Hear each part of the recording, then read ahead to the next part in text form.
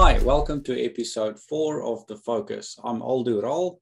And I'm Horia Sloshansky. Welcome. So today we're continuing exploring the polarities or the adaptive oversight balances. And what Horia is showing there today is the little scale there between the iron triangle and the agile triangle. And in the galaxy view, it's the next two parts of the hexagon along.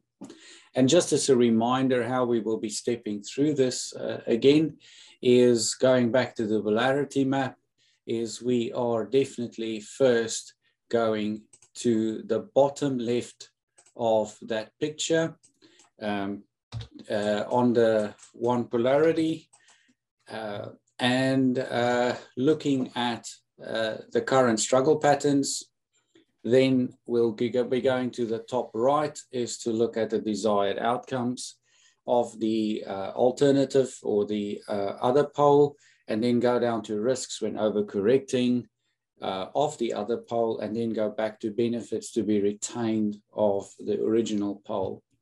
We then want to look at what is the overall purpose, number 5 there on the polarity map, when we have the best of both worlds, and then what is it that we fear from both worlds? What's the combined downside of the two polarities? We'll then look into actions and skills, as well as early warning signs that we can employ, measurable warning signs that we can put in place that can prevent us from dropping back into the bottom of the downside of both of those. Now, we are looking at the agile and iron triangle today.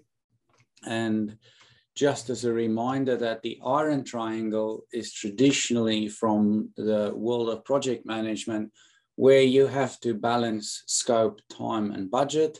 And whereas the agile triangle, they look at value, quality, and constraints, which is actually the constraints as described in the iron triangle. So that's just at a high level, and we'll go into a little bit more depth about about the iron and agile triangle. But first, let's step back and ask Horia, why did we choose on balancing these two in the adaptive oversight galaxy? Thank you, Aldo. The key observation is that, let's say about 20 years ago, we've seen a rapidly accelerating pace of change. People talk about increased volatility, uncertainty, complexity, and ambiguity. These factors have accelerated the way we look at work initiatives. 20 years ago, a project would be anywhere from 18 to 36 months. Those would be the average project durations. And the public was reasonably comfortable with waiting a fair bit until you get a result. Now, these days, the pace of change has increased so much that hardly anyone is comfortable waiting another 18 months for some outcome to manifest. We have grown so accustomed to instant gratification. We want to see changes within days and weeks as opposed to months. Now, another significant transition has been the move from projects to more product development. So the project to product balance shift has further complicated matters. So the balance between medium to longer term planning that the project discipline brings and the short-term delivery focus that the project management and project delivery activities bring, that's something that needs to be resolved. It doesn't mean that it has to be either one or the other. It's more a matter of how do we balance both? So how do we help people to develop a better product mindset when they've been accustomed so much with projects? And how do we get people in a project universe to appreciate the benefits of rigorous and effective project management? Now, another key factor that comes into this is the approach to funding. Funding models have changed quite a bit as well. And not only that, even accounting models. You may be familiar with the idea of throughput accounting. That is a significant advancement over cost-based accounting. And the organizations that actively consider and embrace some of the concepts of throughput accounting develop a distinct advantage over organizations that just use cost-based accounting. These are all factors that are well worth considering in this blend of iron versus agile triangle. Now, the last element that I want to emphasize is in the iron triangle, there was the unspoken assumption that the scope is fairly guaranteed to be valuable, because projects typically came in the form of some form of physical, demonstrable thing that we're building. In other words, if I'm putting up a skyscraper, the value is, hey, the skyscraper is available. If I'm building a bridge or a road, the value is of a thing being built. And that's why earned value management is a little bit weak from the perspective of software intensive systems development, because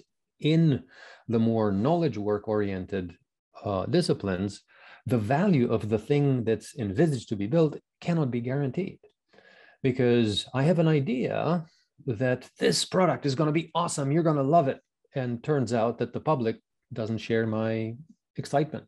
The public goes, nah, not interested, we don't like it.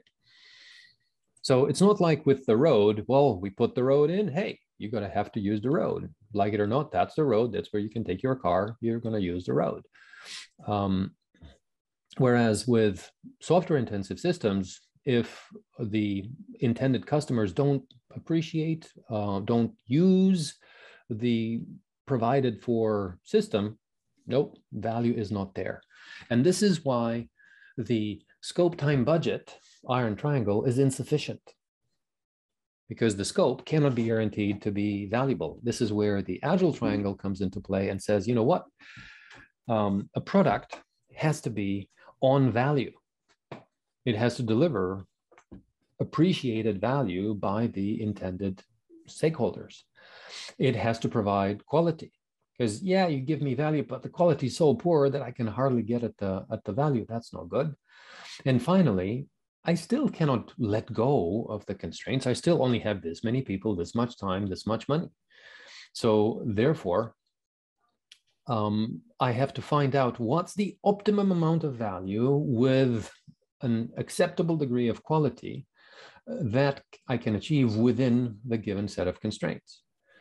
So that's the essence of why we need to consider not just the iron triangle, because hey, scope, time, and budget are still elements that need to be balanced, but we need to add to that the value and the quality. But Horia, those are not the only constraints, the scope, time, and budget constraints. There are other constraints as well, yeah, that we've noticed, and some of them are related to the human condition. Some of those constraints in your context are related to how humans behave. And you'll notice, and even their habits, and you'll notice when we step through the 8 panels, some of those come through quite strongly. So a question here around those constraints. We've got the traditional constraints of scope, time, and budget. We've got the human condition. What other types of typical constraints do we notice out there? Well, that depends very much on the industry that we find ourselves in. There are also cultural peculiarities, if you will. There are psychological elements. There are numerous other contributing factors, I suppose. Now, if we're talking about constraints, it's really interesting to notice that there's a whole range of concerns that can become constraints. So for instance, when we're chartering teams, we talk about assessing risks and issues and assumptions and dependencies. and sometimes even opportunities in addition to constraints, because all of these can become constraints. A risk, when it materializes, may become an issue. That issue, if it becomes acute, may become a constraint. An assumption, if proven false, can become an issue, which then may exacerbate into another constraint. Now, one other concept that I'd like to surface is the idea that constraints aren't necessarily evil. Constraints can actually be tremendously liberating. Constraints can be tremendously enabling. Here are a couple of examples. Dr. Sheena Iyengar has done a lot of research on choice. And there are some classic examples of this. She put in one supermarket a table with 24 different types of jars of jam, and in a different supermarket, only 6 different jars of jam as separate types. And they have counted how many people stop by and how many people actually buy as a result of tasting the jars of jam. And the interesting observation was that where there was a lot of selection, in other words, the 24 jars of jam, more people stopped to browse out of curiosity, say, let's see, how about this one? How about this one? But far fewer people actually bought anything. In other words, there was so much change that people's minds went, too much change, I'm confused, I can't make my mind up. Whereas in the other supermarket, where there were only 6 different jars of jam, there was slightly less curiosity. Fewer people stopped to admire and taste the different jars of jam, but many more people actually bought. So in other words, giving people too much choice is not such a great idea. Having just enough choice is optimum. So the constraining the amount of choice is actually a very clever way for ensuring a desirable outcome. The other example that I was going to give in terms of constraints is a classic one, and it's had a profound influence on the history of work. Think after the Second World War, the Japanese economy was in tatters. Japan was seeking to rebuild its industrial capability. So one of the key things required in such an endeavor is develop automobiles and trucks and other such vehicles. So a young engineer from Toyota by the name of Taiichi Ono gets sent to America to figure out how Americans build vehicles and bring some of that know-how to Japan and figure it out. And when Taiichi went to America, he essentially noticed the habits of American manufacturers and was driven to near despair, because he went to America and saw how Americans had lots and lots of sheet metal and therefore were stamping lots and lots and lots of panels. Front right fender, make it a few thousands, fill a huge warehouse with it, then shift the press to the left fender, build another few thousand, fill some more warehouses. It's like, he goes, I can't do this in Japan. I don't have this much metal. I don't have this much land to warehouse all of this stuff. I'm so constrained by how much money I have, how much material I have, how much warehouse space I have. I can't do this. It can't be done. So therefore, that necessity, that constraint forced Taiichi and his colleagues to invent the just enough, just in time approach, the Kanban approaches and mechanisms, the Andon mechanism of stopping the line and alerting and using that as a means of teaching. So most of the lean way of manufacturing, which later on has influenced significantly the agile ways of thinking and working as well, is driven by the constraints. So constraints can be tremendously beneficial if we frame them in the right way. Wow, Horia, thank you for elaborating on constraints. It's not just a bad thing, but it's also a really good thing to have is constraints. And the picture that came to mind is the Formula One car.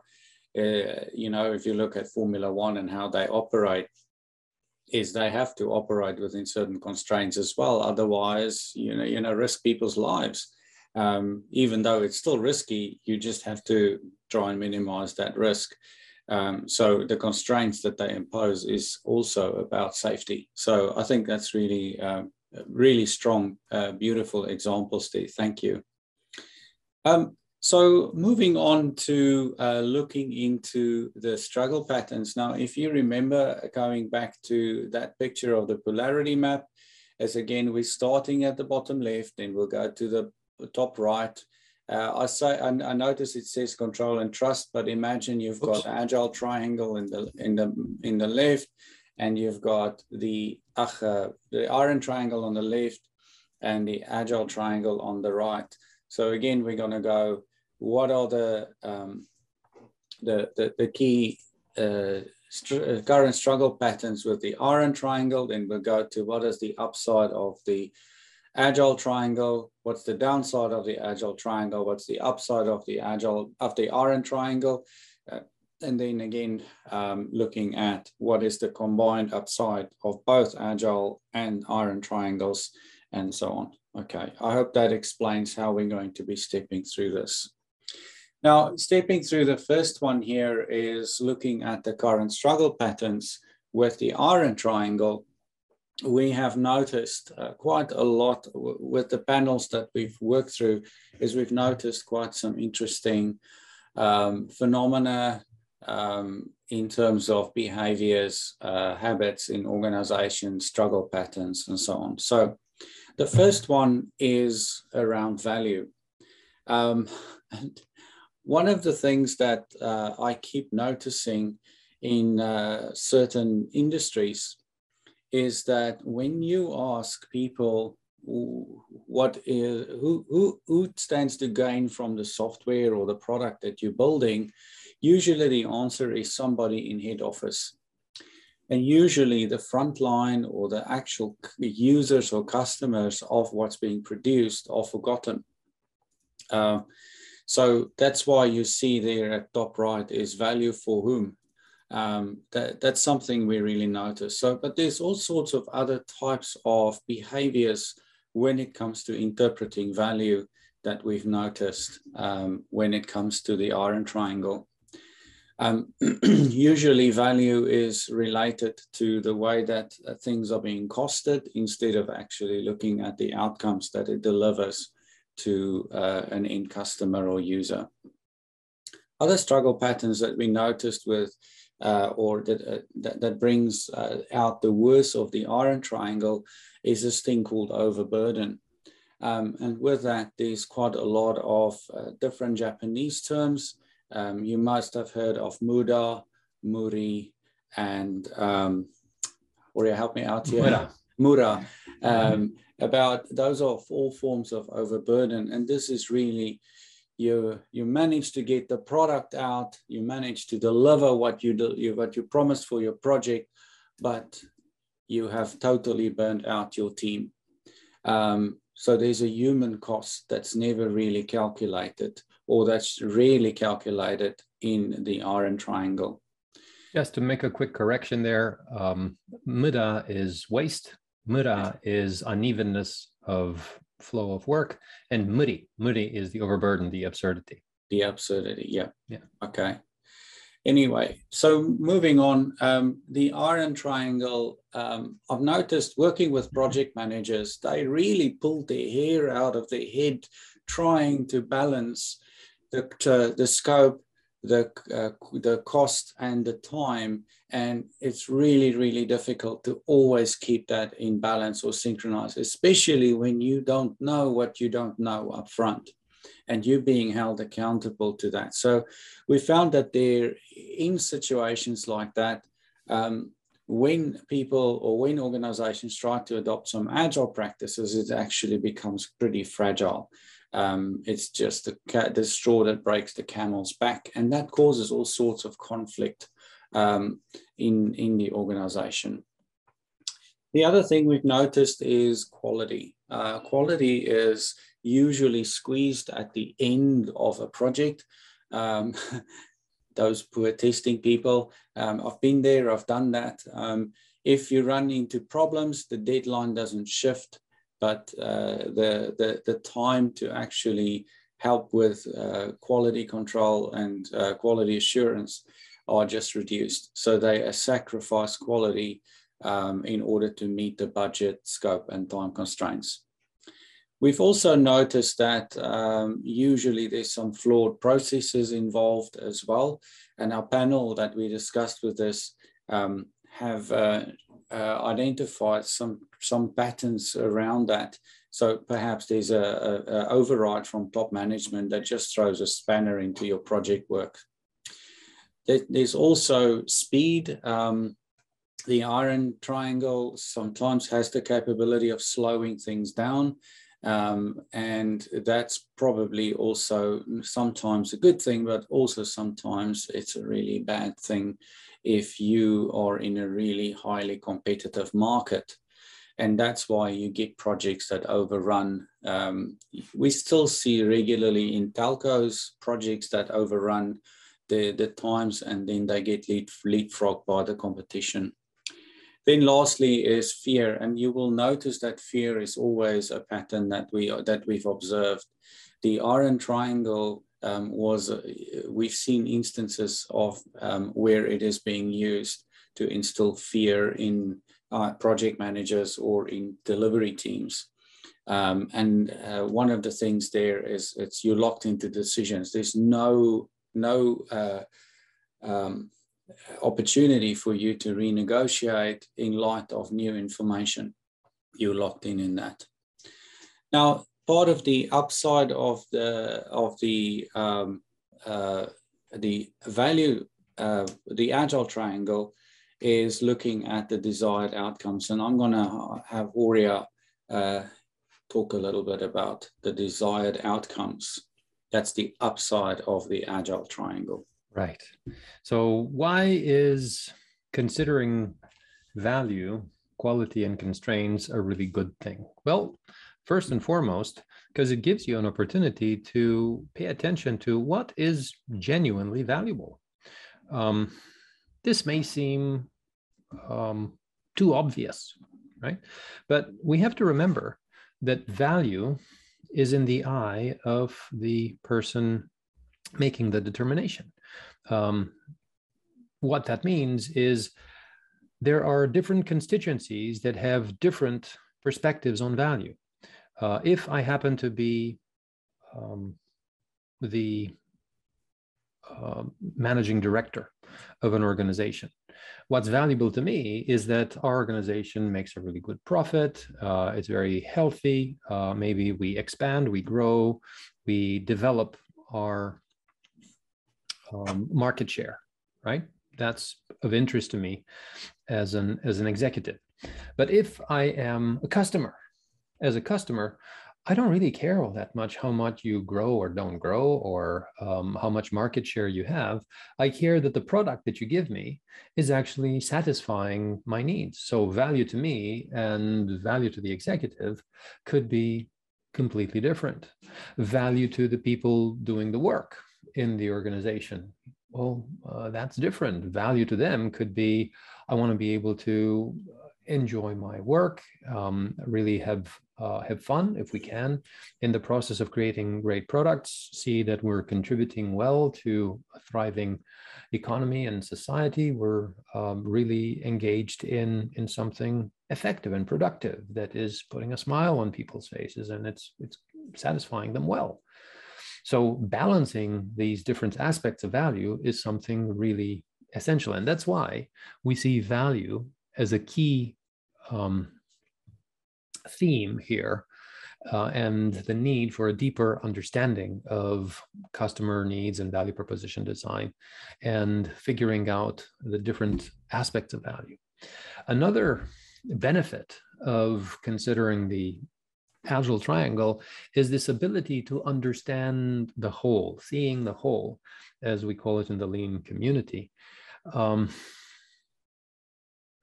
A systemic perspective is tremendously beneficial. Because if we only focus very, very narrowly and we don't consider the whole ecosystem, we're losing all sorts of really important side effects. So for instance, an unusual discovery was that of trophic cascades, where you discover that by reintroducing wolves in the Yellowstone ecosystem, all of a sudden, even the shapes of the rivers gets to change. And it's really, really fascinating. I encourage you to have a look up on YouTube. We'll include in the description for this podcast the link to the trophic cascade video. Seeing the whole, noticing how things influence one another is really, really important. Equally so, you have another video on unintended consequences.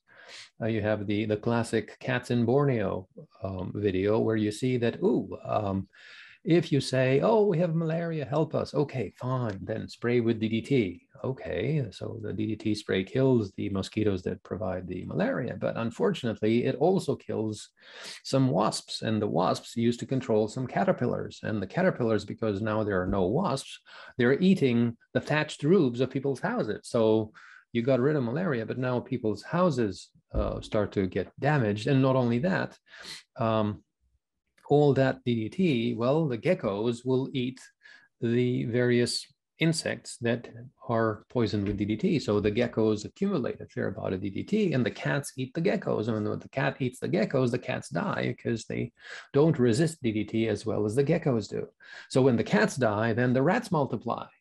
So when the rats multiply, then you get plague and you get destruction of grain reserves. So whoops, now we have a completely different problem because we sprayed with DDT. And that ping-ponged all of these interdependencies. So what do? Well, you have the famous Operation Cat Drop, airdropping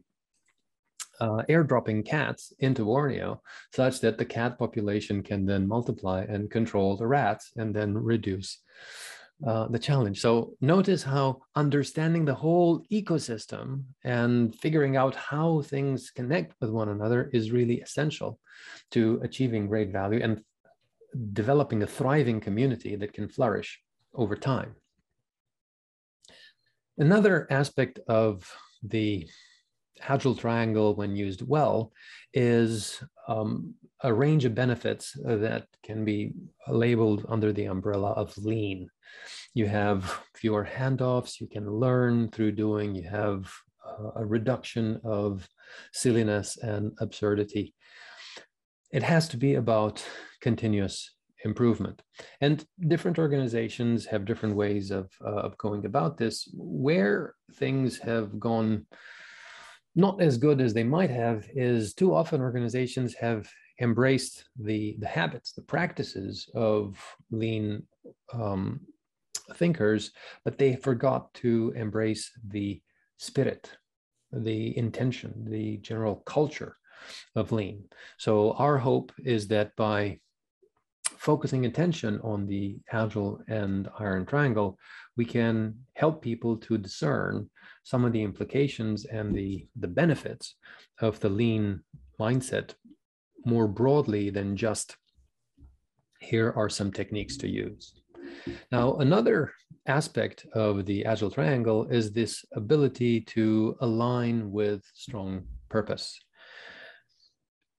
Purpose is then also very closely related to value. Ultimately, it comes down to figuring out what kinds of behaviors do we encourage. Depending on what incentives are there or what, shall we say, admonishments are there, that will trigger, by implication, certain behaviors.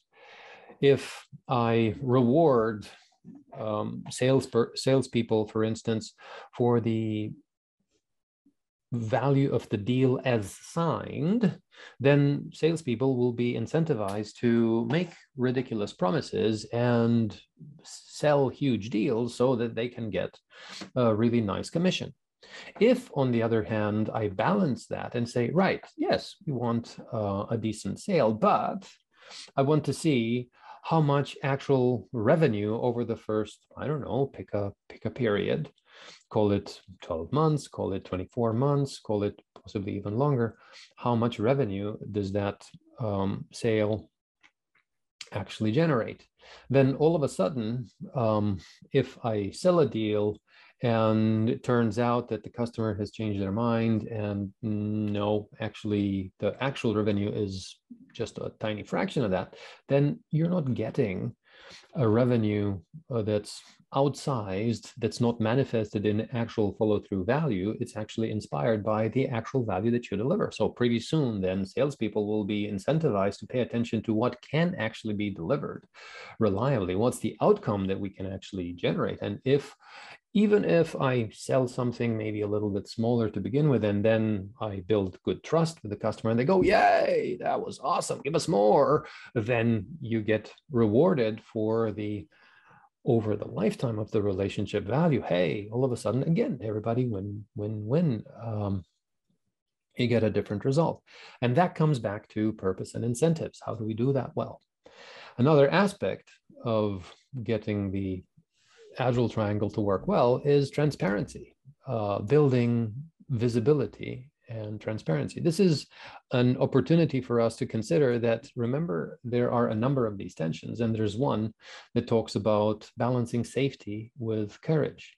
Now, transparency is very closely related to the necessity for courage and safety, because if I want to be transparent and I'm afraid, I'm not going to be able to. You may be familiar with the idea of the watermelon effect. Look at my project. It's green, it's green, it's green. Oops, it's red. In other words, through various cultural habits, people are encouraged to report things as if everything is going fine. Show me red, amber, green language. It's green. We're all good. When in fact, no, we're kind of struggling with this and that's not quite working. So that's not transparency. So therefore, if you have the Agile triangle sort of dealt with well, you're clear about what is truly valuable, what is the true level of quality, what are the actual constraints. So therefore, cultivating visibility and transparency gets you away from habits like the watermelon effect. And finally, the last aspect that we've highlighted is this idea of evolution. There has to be a good opportunity to evolve products and consider things from an economic perspective. What's challenging is that in quite a few occasions, we have a stakeholder community, let's call them customers, and they want to have something done for them, let's say in the context of an organization. So there's an internal customer community. And the organization will say, right, let's have a project for this. And we create the project. And then we say, yep, well, funds ran out. There you have it. This is it. And oftentimes, unfortunately, the stakeholder community goes, yeah, but that's not enough. I need more stuff. What about this? And what about that? And what about the other? Oh, so if that's how you're going to behave, then I'm going to ask for everything in the kitchen sink. So the evolution of needs and the evolution of products is something really, really important to understand. So rather than thinking, here's a project and therefore we're going to have to try and achieve as much as we possibly can and ask for as much as we possibly can in that project, instead of that, maybe we take more of a product perspective and we build a few minimal learning increments, we see how effective they are, and then we keep building on that and we develop a product. I mean, if you're asking what's the difference between a product and a project by definition is a temporary endeavor. It has a start, a finish, and you will have a certain amount of people, a certain amount of time, a certain amount of scope that you can invest in that project. That's it. A product, on the other hand, is driven by economic necessity. So for instance, us humans, we have this magical technology called soap. And what do we do with soap? Well, we mix it with water, we throw it down the drain. And when we're run out of soap, what do? We go to the shop, we buy some more soap, and we repeat the process until such time that we invent a different technology. So that product, because it's beneficial, it's useful, it provides benefits of cleaning and sanitizing, we're going to keep using it. So similarly, in an organization, the way of running the organization has certain needs. We have to use certain products in doing our work routinely. Therefore, rather than thinking in terms of projects, we ought to think in terms of what are the products that we need to do our work. And therefore, this evolution of how do we change our way of work, how do we change the products that we do the work with, this evolution and change is what balancing the Agile triangle is all about.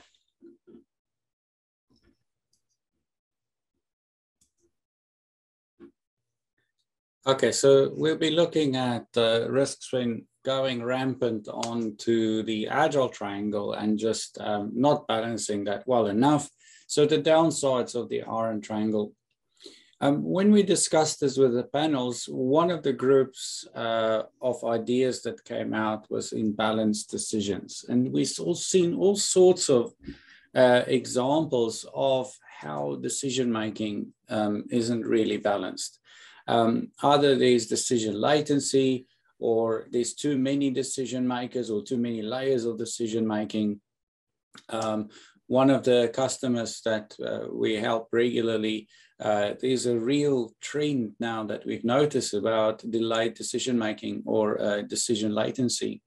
And usually the organization loses opportunities or has got quite a costly after effect of not being able to make decisions in time.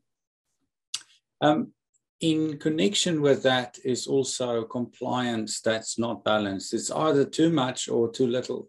There isn't a real balance in compliance. So when you look at the Agile triangle, it will leave the team or the organization in one bad shape on the one side and bad form in the other.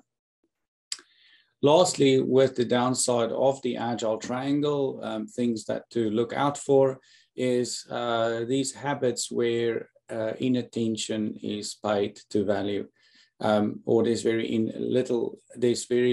little attention paid to value.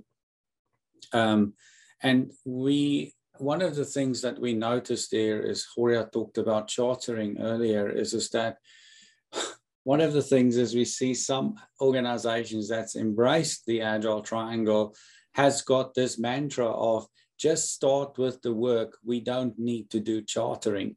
And we don't need to charter this. Everybody's already got the ideas and got the decisions made. You just need to get on with the work. So the team's not really brought along to understand what value it is that they've provided. Looking at the upside of the benefits of the iron triangle, I'll be handing that back to Horia to discuss. Okay. So this essentially says we want to see what's really good if we have a good grip of the time, the budget, and the scope, right? Well, first and foremost, if I have a well-oiled machine that delivers really well, very capably, I have good reliability. I know what to expect. In thinking about process management and visualizing processes, we have the concept of process stability. If I say a process is stable, I want to know that every step in the process has two qualities. One, it has to be capable and it has to be available. In other words, if I approach a particular process step and I ask this process step, give me your result. I promise to give you good inputs, you give me good outputs. If reliably that process step gives me good outputs, I can say, yep, this process step is capable.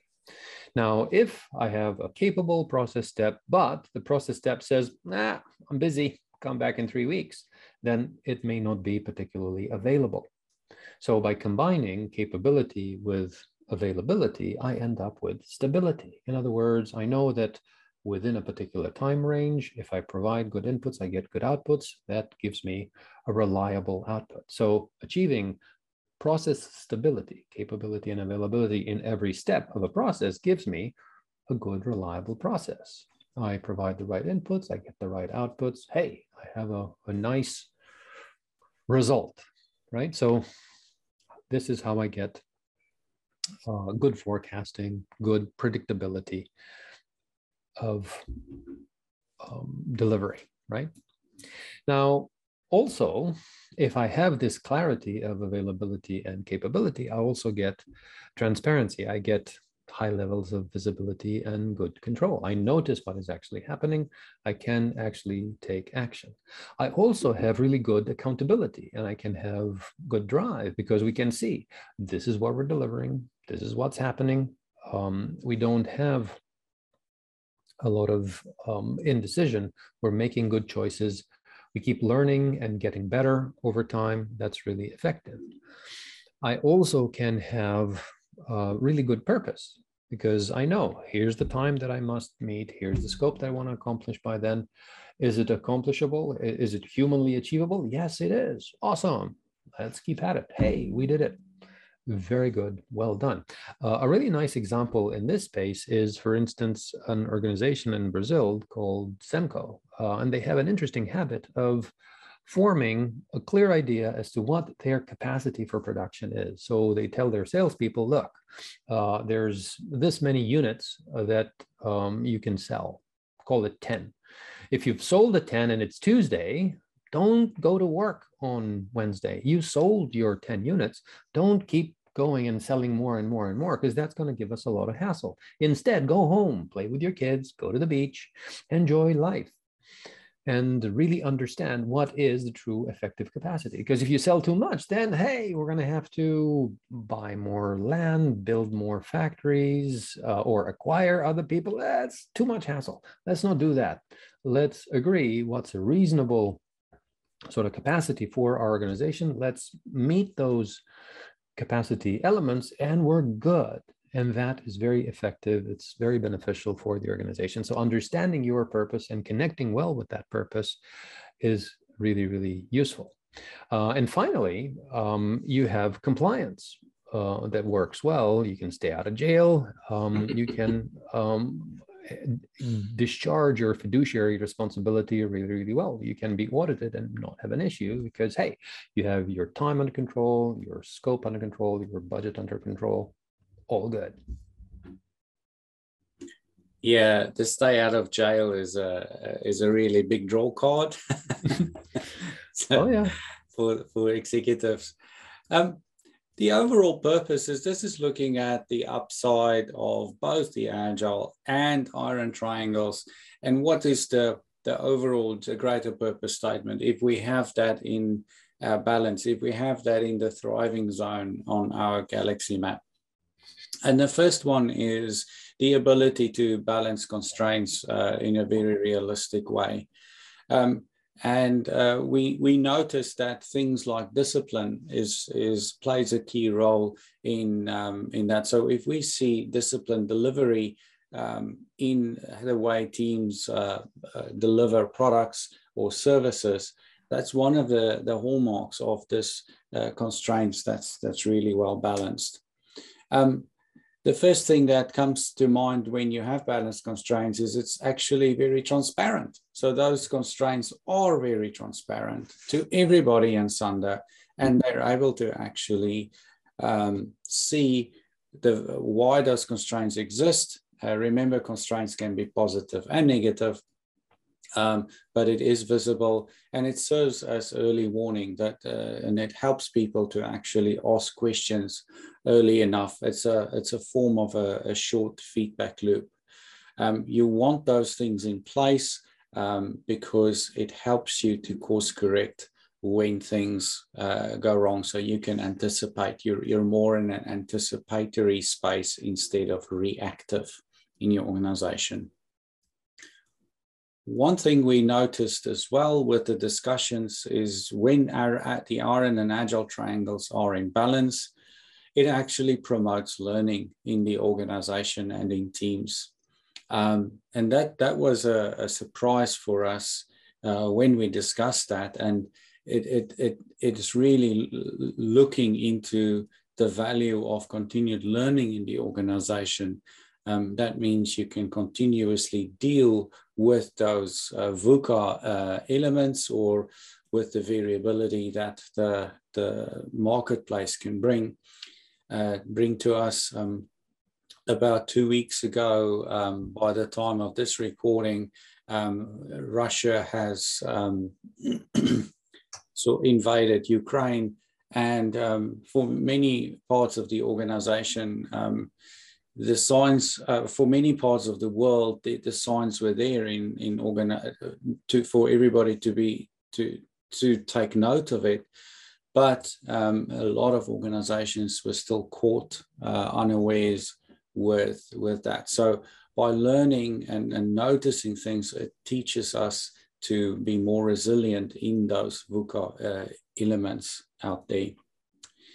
And then lastly, this is where some of the softer things comes into play, is when you've got these two in balance, you move beyond blame. So you don't have those traditional situations where the project manager blames the supplier and the supplier blames the customers and so on. You don't sit with those types of situations. Is that it is factual, it is very clear, and you can move beyond blaming and actually dealing with the issues as they arise.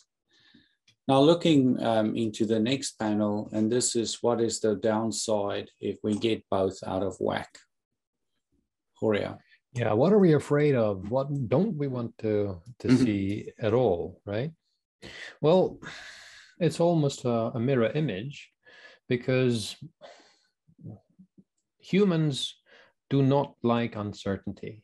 Life is hard enough as it is. I don't want to be unsure where my next meal is coming from. I want to be comfortable that, yeah, I'm looked after, I'm safe, nothing's coming to get me. I can sustain myself and my family, I'm good. So uncertainty is something that we're much afraid of. And the thing is, if we don't get the balance right of value, quality, and constraints, if we don't get the balance right of the time, the budget, and the scope, then all sorts of unpleasant things are going to happen. I'm going to create a product that nobody likes. So I'm going to invest a lot of time, effort, and energy into things that are not all that good. And that's a really tough message. It really destroys people's perspective of themselves, because some people have such an idea that, oh, I think we're doing a fabulous job. And then they might discover that, oh, actually, you know what? If you're in the business of building software intensive systems, traditionally, anywhere from 40 to 60% of the feature set of your deployed system, nobody much cares to use it. If we think in terms of what's our usual experience with something like a word processor or a spreadsheet application, how many of the features of the sort of leading solutions out there do we actually use? Well, the answer is very little.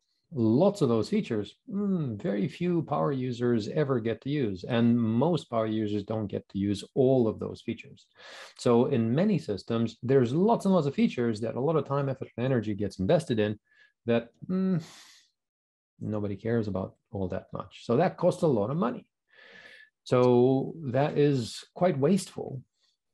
And it was only viable because people could make such ridiculous profits in the first place. And therefore, they could afford to waste quite a lot. Now, because we have so many more organizations that rely on software these days, this uncertainty about, am I going to get any value out of what I'm putting into this software system or not, that becomes less and less desirable, right?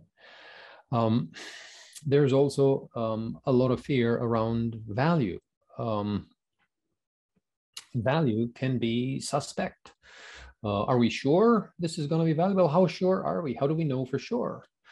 I might have a worse experience. So for instance, I've come across a situation where an organization decided to transform its systems from something that was using mainframes to something that was using mid-range systems. And unfortunately, they didn't go and pay attention to how the people were actually using those systems. So when the web-based system was implemented, it had a lot of mousing and clicking and so on. So therefore, the pattern of usage was so much slower than what people were accustomed to using. And when people's incentives are driven by how many units they can actually process per hour, and that all of a sudden doubles, you go, oh, I used to process 50 and now I can barely get 25.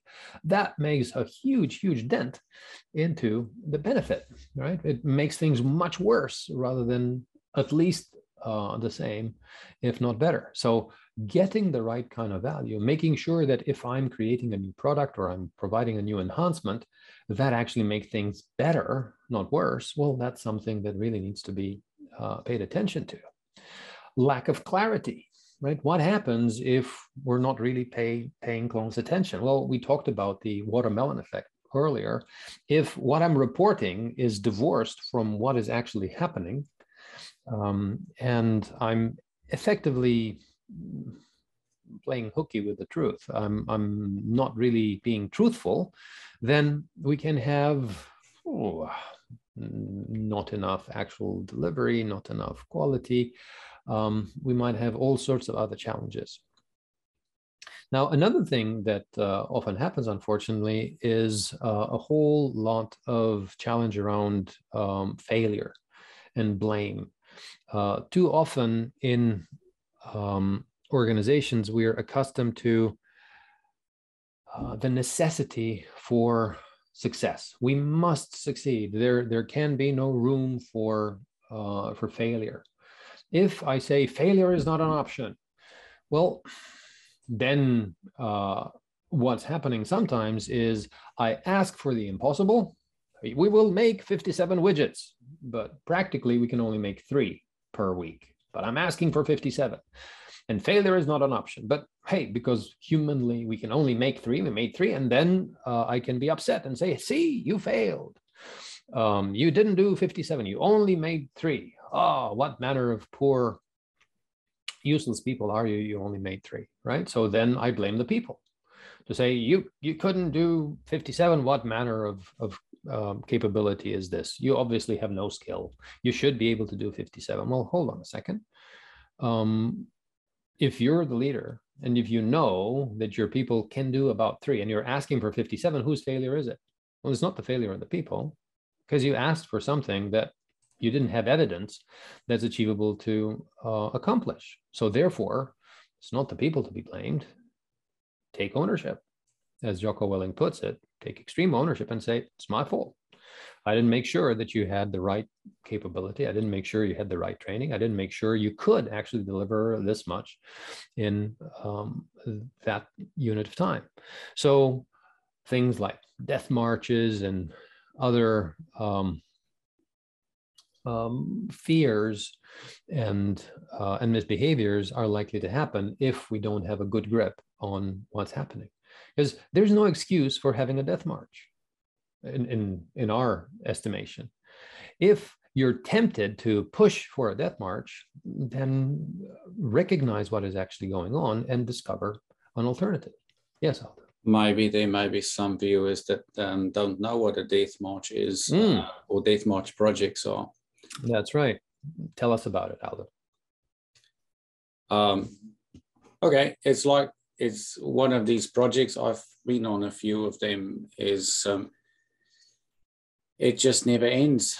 It's always the one thing on the other and the other. It feels like there's no end to the project or to end to actually getting to a delivery date.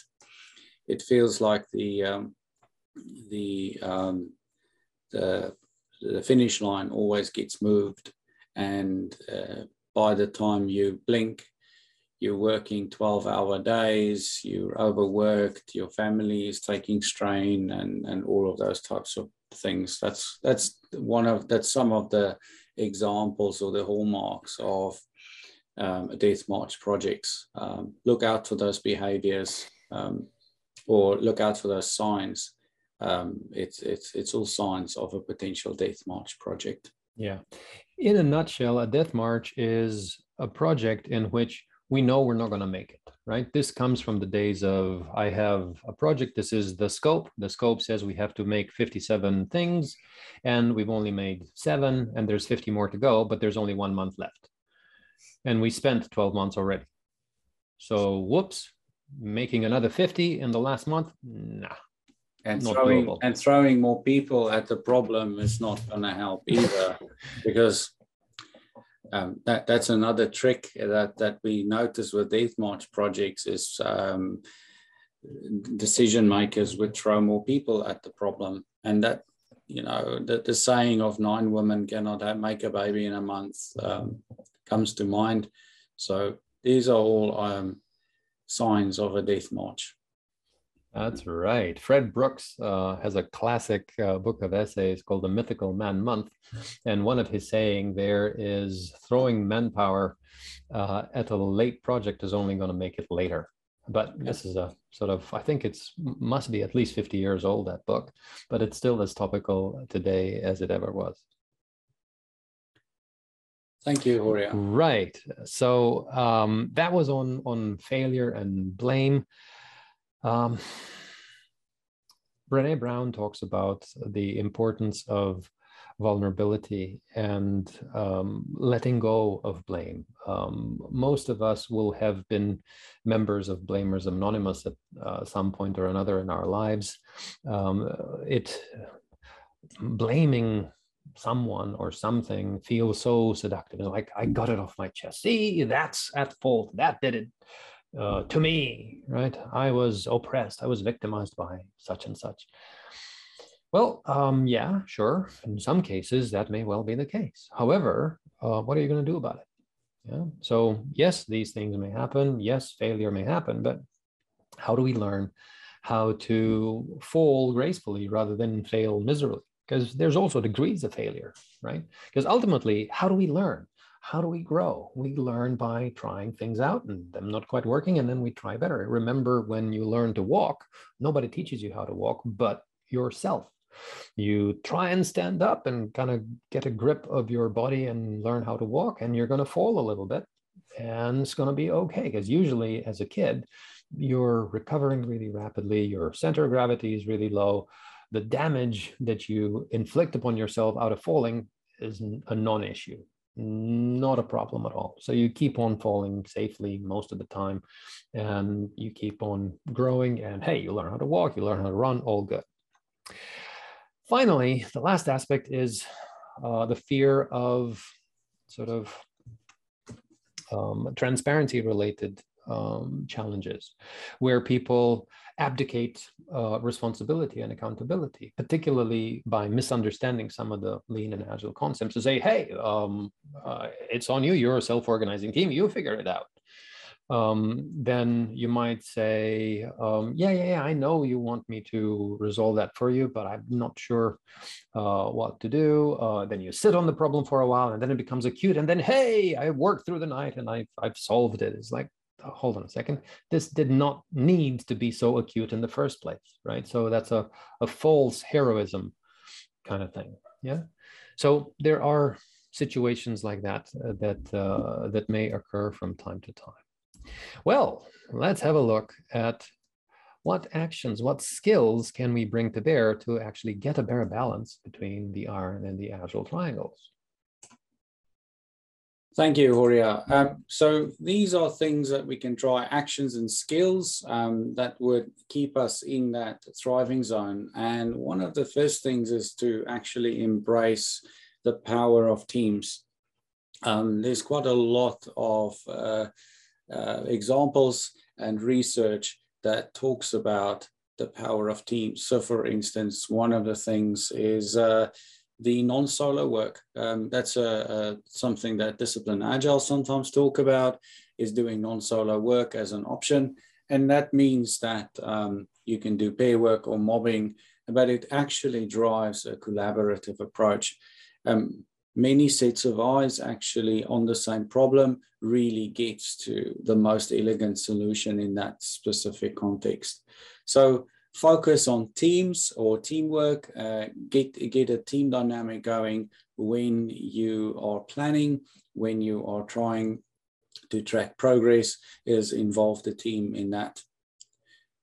Another aspect that we found was really valuable, pun intended, is to focus on the value management. And there's a plethora of techniques and methods and practices and skills that you can build around value management. One of the things that we did with an international customer, a multinational, last year is we challenged them on what their definition of value was. And we actually worked through a number of weeks with them to figure out a new definition of value. And that was not just the dollar bottom value on their balance sheet.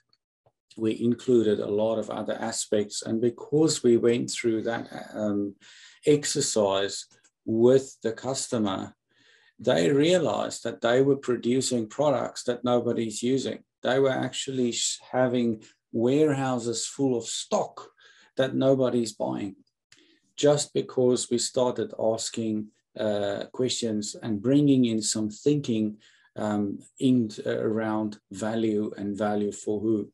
That was a really great experience to go through the customer. And as we're talking, is they are actually decommissioning whole product lines based on the discussion we've had with them last year around value management.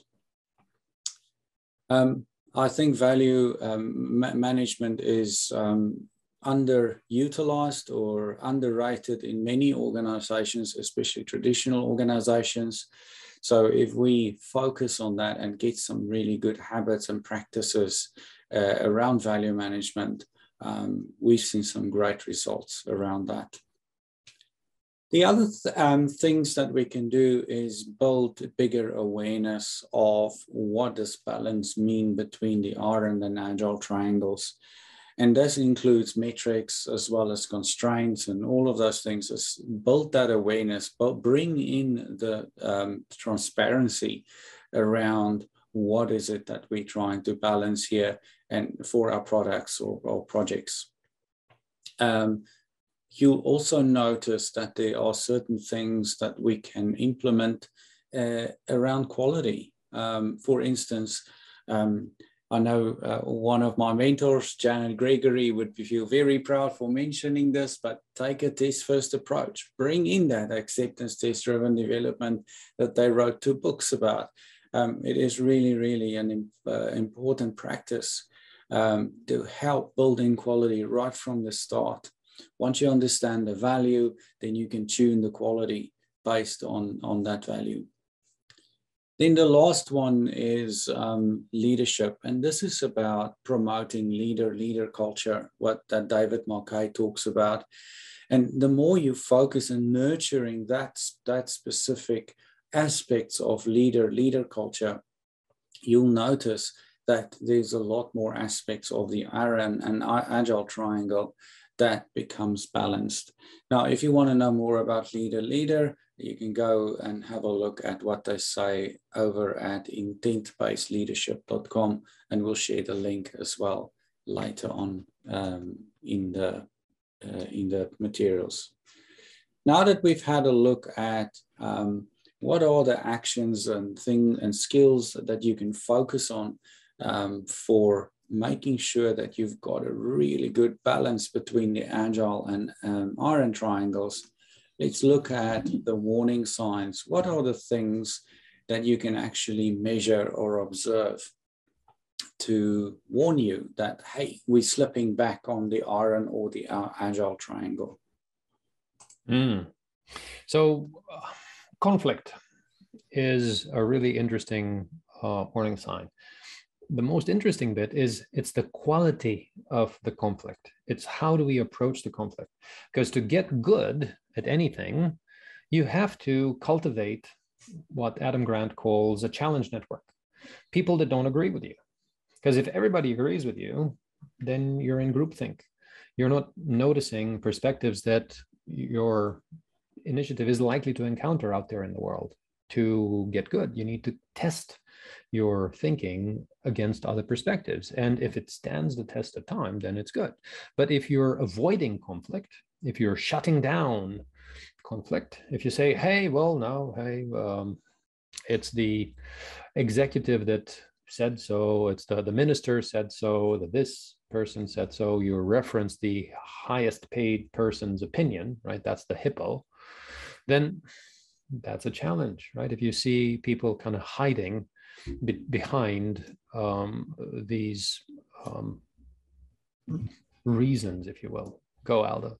I worked with a customer that they regularly made projects more important than it usually were, because the quote and unquote, the minister said so. Mm-hmm. So yeah, that's watch out for that one. Well, it's this idea of status, right? I'm associated with such and such. I have the ear of such and such. I'm conveying the authority of such and such. Look at me, how important I am, right? As opposed to, well, if that's a silly idea, it's still a silly idea. Let's figure out a way of noticing together that it's a silly idea, and let's stop throwing good money after bad, and let's do something better instead. Because ultimately, all of us suffer doing it just because such and such said so, and they didn't consider what is actually going on. That's, again, not a good idea. And history is full of examples of why not to do that. Now, you might imagine our attitude is fairly gentle and playful. To a certain extent, what we're doing here in this podcast is we're playing court jesters. The court jester is a really interesting concept, and we may have mentioned it before, but I'll make a mention of it here again. The court jester is the person that speaks truth to the people in authority. And it takes courage to do so. This is what comedians do. Comedians tell us things that are funny. But when we think of some of them, we go, oh, wow, yeah, that's right. But this is how we see things. And it is funny. But to get better, we need to test the boundaries of our ability for conflict. And we need to learn what is better, what is more effective. So noticing humor, noticing conflict, noticing the avoidance of conflict is really essential for figuring out how do we get better at balancing value, quality, and constraints. Now, absence of trust. If you want to predict how effective a team is going to be, you just look at how much they trust one another. Because if people don't trust one another, they're going to be very cautious. They're not going to rely really on one another, because I don't trust her, I don't trust him, so I'm going to have to do it all myself. So we can't really build on each other's plays. We can't really move particularly fast. Stephen M.R. Covey has a wonderful book called The Speed of Trust. Warmly recommend it. Talks about the flip side of this, right? So how do we build trust? How do we ensure that we don't have too much of the silo behavior going on? Remember how we talked about the importance of seeing the whole and having a systemic perspective. That is absolutely essential. We need to see how our well-intentioned local behaviors may lead to unintentional difficulties and drawbacks in a broader context. Another book that comes to mind there is Peter Senge's The Fifth Discipline, about systems thinking and creating learning organizations. And the next element to consider is what we call the failure to slice. this has to do with the idea of people trying to work on chunks that are way too big. You don't have to have huge chunks. You can work on chunks that are smaller. You can work on smaller slices and understand a slice not as a small component, but a slice of functionality that completes a customer journey element from start to finish. So therefore, you learn actively what's good. So when people engage in things like they call it a minimum viable product, and it's actually a huge thing, right? The customer journey map is missing. You don't really understand what needs to be where. And then, hey, when in reality, you notice what's actually happening for the customer. Well, could we have anticipated that? Yeah, we could have if we would have had a customer journey map. So yeah, that's about trying to eat the elephant in one big bite instead of eating the elephant one bite at a time. Yeah, or elephant carpaccio, as a friend of ours likes to call it, right? thin slivers of elephant. Yeah. And finally, there are all sorts of potential quality challenges when we have people, again, very, very well intentioned, but not sufficiently well informed, make pronouncements like everybody in our organization will use this specific way of work in this particular fashion, not paying attention to the nuances and the characteristics of each particular team's context. And when everybody has to implement exactly the same routine, that doesn't go well, because humans are not sprockets. Humans are different, have different skills, different backgrounds, different abilities. What some teams do in a day, another team needs a month. Yeah, unfortunately, it's the nature of the universe. This is what happens from time to time. So we really need to be clever. We need to be effective in noticing and tailoring our ways of work accordingly, understanding our definitions of done, our definitions of ready, having the discipline, as Jocko Willing puts it, discipline sets you free. Embracing the right kind of discipline gets really great results. And again, a lot of people have the misconception that agile and lean ways of work are just for cowboys that hide behind the excuse of, yeah, we do whatever the heck we want because we're agile. Well, no, that's not what that means, because that then leads to significant degradations of quality. So one of the quickest way to determine whether quality is suspect is to check whether a team has got a specific set of definitions of ready or done. That's immediately a signal that something is not right around quality. So this at a good clip of speed was the iron and agile triangle balance. So in the next episode, we'll be looking at the next polarity pair. But for this episode, again, the invitation is open for you to comment, to tell us what we may have missed. Remember, that's the whole idea, is to share what we have and to learn from others as well. So if you are a specific body of knowledge, or you've got significant experience in this space, contact us. We'll be happy to interview you on one of these sessions, or let us know what we may have missed. Thank you for listening. This was episode 4 of The Focus. I'm Aldo Roll.